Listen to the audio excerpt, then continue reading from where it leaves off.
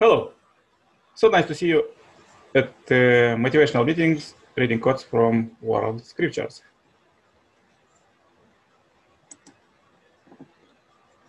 Let's go to the next chapter is the passage beyond. At the moment of the death, the passage into the next life is nearly impenetrable mystery. Published accounts of near-death experience by people who have been resuscitated from clinical death may give a clue. They report passing through a tunnel into another world, meeting a being of light and feeling great warming and accepting love. While these people did not by definition die, they may have experienced the first stage of the passage. Who can know how it ends? What can be known with some certainty is that there is survival after death. In fact, many people who die do not at first realize that they are dead, as they continue to experience themselves as conscious, sentient beings. Physical death is but a transition to a higher stage of existence. It is the putting on of a new body, like the metamorphosis of a caterpillar into a butterfly. Father Moon calls it a second birth, by analogy to the birth of the infant who must leave the comfortable world of the womb, as the womb nourished the fetus until birth, when it is destroyed and the baby leaves it for life on the earth. The physical body nourishes the soul until death, when it expires and the soul departs for life in the spirit world. Hence, there are three stages of life: in the water world of the womb, in the air world of earthly existence, and in the spirit world where we breathe on atmosphere of love. And therefore, death is not something to be feared. On the other side, it is celebrated as the soul's birthday. The chief issue is whether we have adequately prepared our soul with the spiritual faculties to exist comfortably in that world. There, nothing matters but one's ability to love. The second one, for this perishable nature must put on the imperishable, and this mortal nature must put on immortality. Where the perishable puts on the imperishable, and the mortal puts in the immortality, there shall come to pass the saying that is written, that is swallowed up in victory. O death, where is thy victory? O death, where is this thy sting? One who identifies himself with his soul regards bodily transmigration of his soul at death furiously, like changing one clothes to another. Another quote, look upon life as a swelling tumor, protruding goiter, and upon death as the draining of a sore or the bursting of a boil. Have you seen the seed which you emit? It is you who created, or are we the creator? We have described that to be your common lot, and we are not to be frustrated from changing your forms and creating you again in forms that you know not. and you certainly know already the first form of creation. Why then do you not celebrate his praises?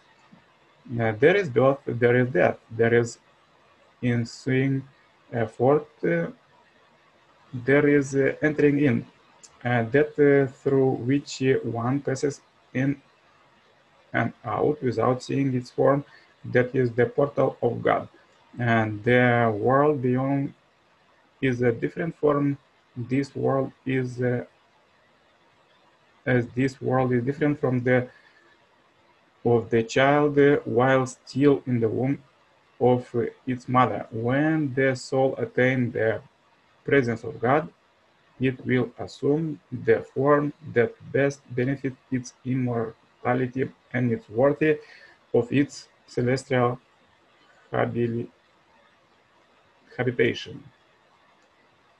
The silver cord is shattered, or the golden bowl is broken, or the pitcher is broken at the fountain, or the well broken at the cistern, and the dust returned to the earth as it was, and the spirit returned to God who gave it.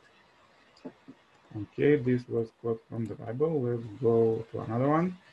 As a man passes from death to wakefulness, so does the pass from his life to the next.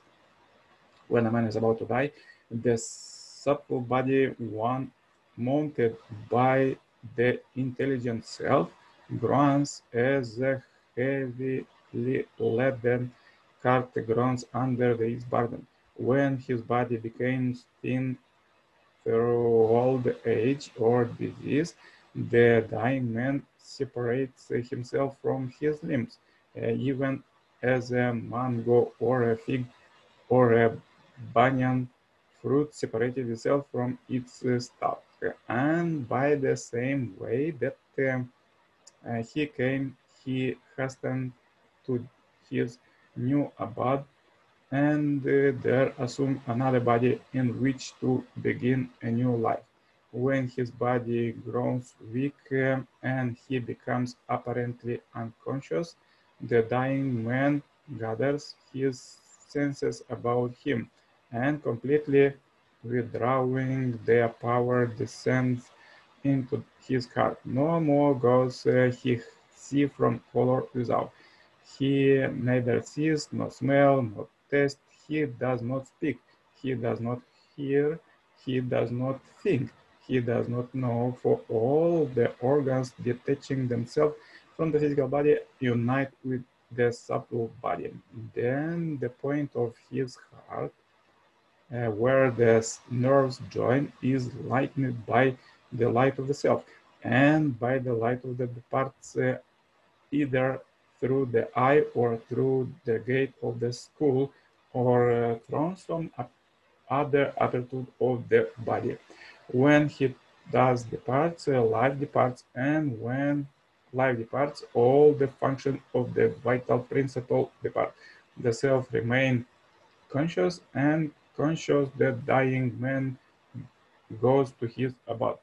The deeds of his life and the impression they leave behind follow him. As a caterpillar having reached the end of a blade of glass, take hold to another blade and draw itself to it, so the self having left behind it a body unconscious, take hold to another body and draw himself to it, as a goldsmith taking on an old gold ornament molds it into another, newer and more beautiful. So the self, having given up the body and left it unconscious, take on a new and better form, either that of the Father, or that of the celestial singers, or that of the gods, or that of other beings, heavenly or earthly. Let's go further, reading quotes from Second Coming Messiah, Reverend Samuel Moon. It is natural to want to resemble God and for God to want his children to resemble him. Therefore, there should be a way for God to bring us to where he is. It is inevitable that humans should be reborn as beings that resemble God. Both God and human beings look forward to that day of our rebirth.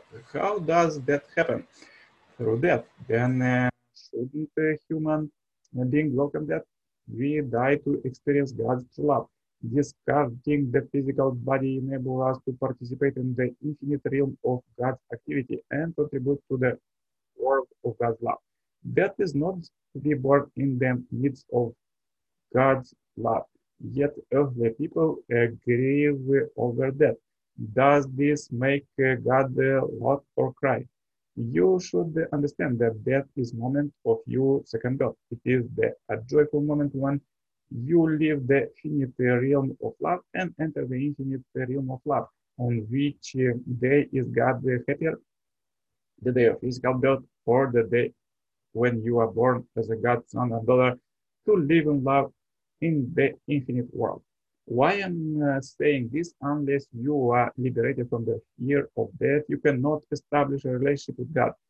Humans grow through the three stages: formation, growth, and completion. Likewise, they pass through three different worlds: the water world, where they float into the mother womb, and the earthly world where they walk, and the air world where they can fly.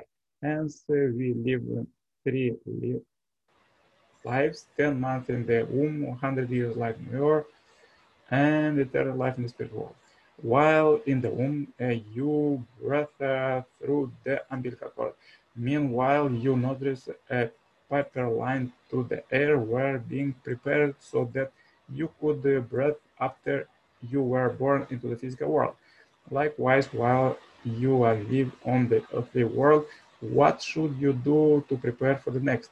You should experience love. You should breathe air of love from your father and mother. As you grow, you should pass through all the stages of love: a sibling, husband and wife, parent and grandparent.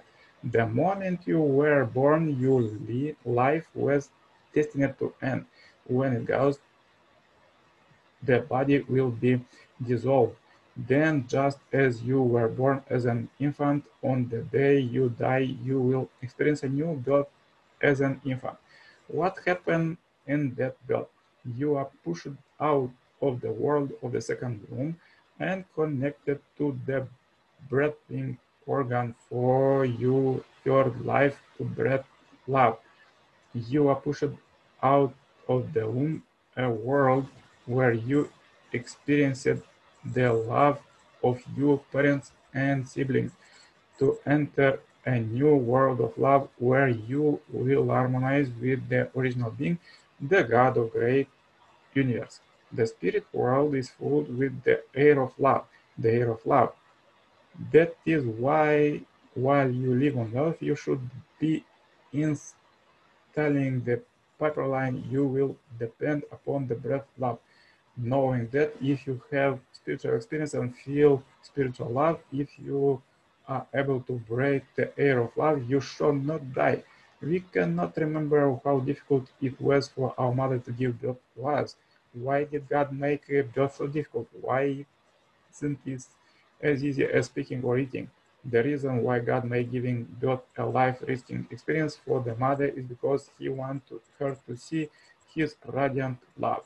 In electricity, there is something called a current spike.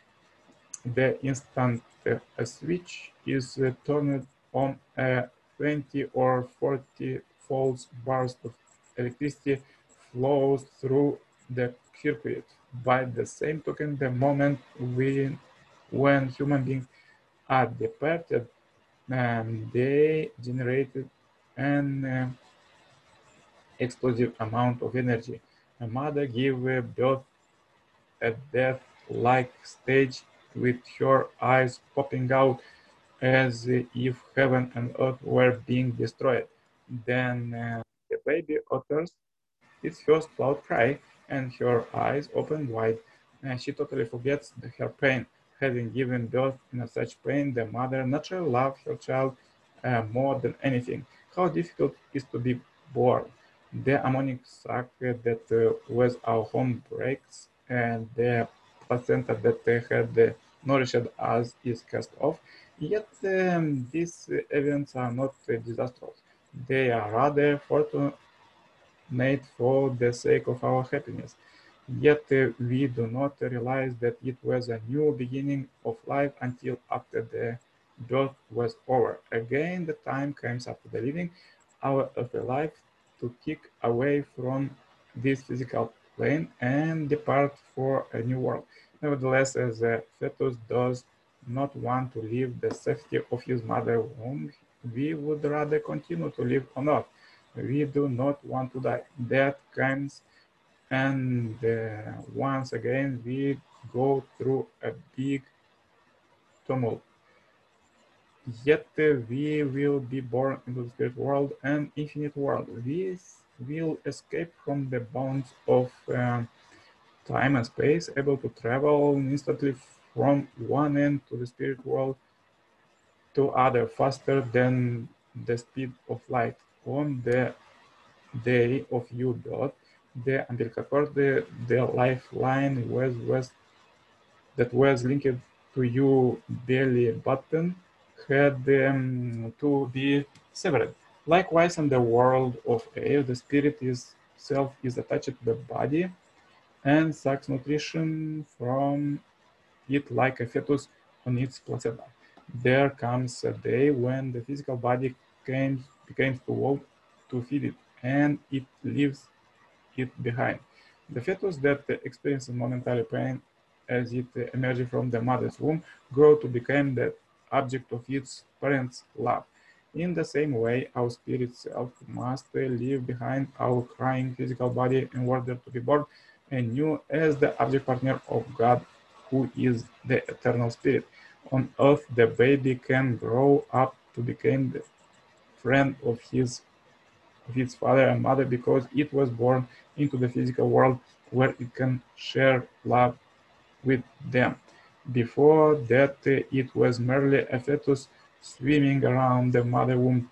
In the same way, life on earth is breathing and living in the swallowing clothes of air. After our second birth into the spirit world, we will share love with God, our parent, who provides our spiritual link with the infinite world. Once you enter the spirit world, you breathe through the cells of fontanelle located on the top of the head. The atmosphere in the spirit world, it is not earthly air, it is love. We breathe the elements of love. Even while living on earth, it is not enough for us to eat food and drink water. Our earthly existence is only a shadow of our true self. Therefore, we should use this short time to cultivate a loving character. More than anything else, what we need during earthly life is love. We pity orphans who have no parents to love them because they do not receive the love that can connect them to the eternal spirit world. People without love are lonely, and I pity the single person who lives without a life companion. At the death, we lose the organ of the body through which we breathe during our second life. It is necessary that one day we should be released from the body that we might inherit the elements of love which are invisible. Therefore, during earthly life, we should prepare for the day of death by cultivating our inner self. This is done through experiencing children love, sibling love, conjugal love, and parental love.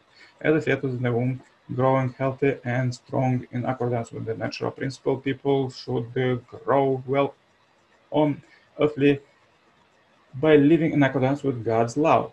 And therefore, we should never live a casual lifestyle. Consider a dragonfly. First, it swims in the water as a larva. Next, it crawls on the land at a short time, and then it flies, catching prey on the win. It is an existence it could never imagine when it was a larva. Yet, as it flies around the entire world, it is staged. Why don't human beings, who are the lords of all creation, have wings? It is enough that people live limited to the earth. Actually, we have high-dimensional wings. Once you die and shed your physical body, you will fly. That is a happy, joyful gate to the second birth. Yeah, so interesting course for today. Please comment what you think about how this comment help your life, how these quotes help your life, and have a happy, healthy day. Don't forget to make morning exercise, and share this video as we end this billion happy like subscribers marathon. Contact me anytime for consultation and cooperation. All the best. See you tomorrow at the same time. Bye bye.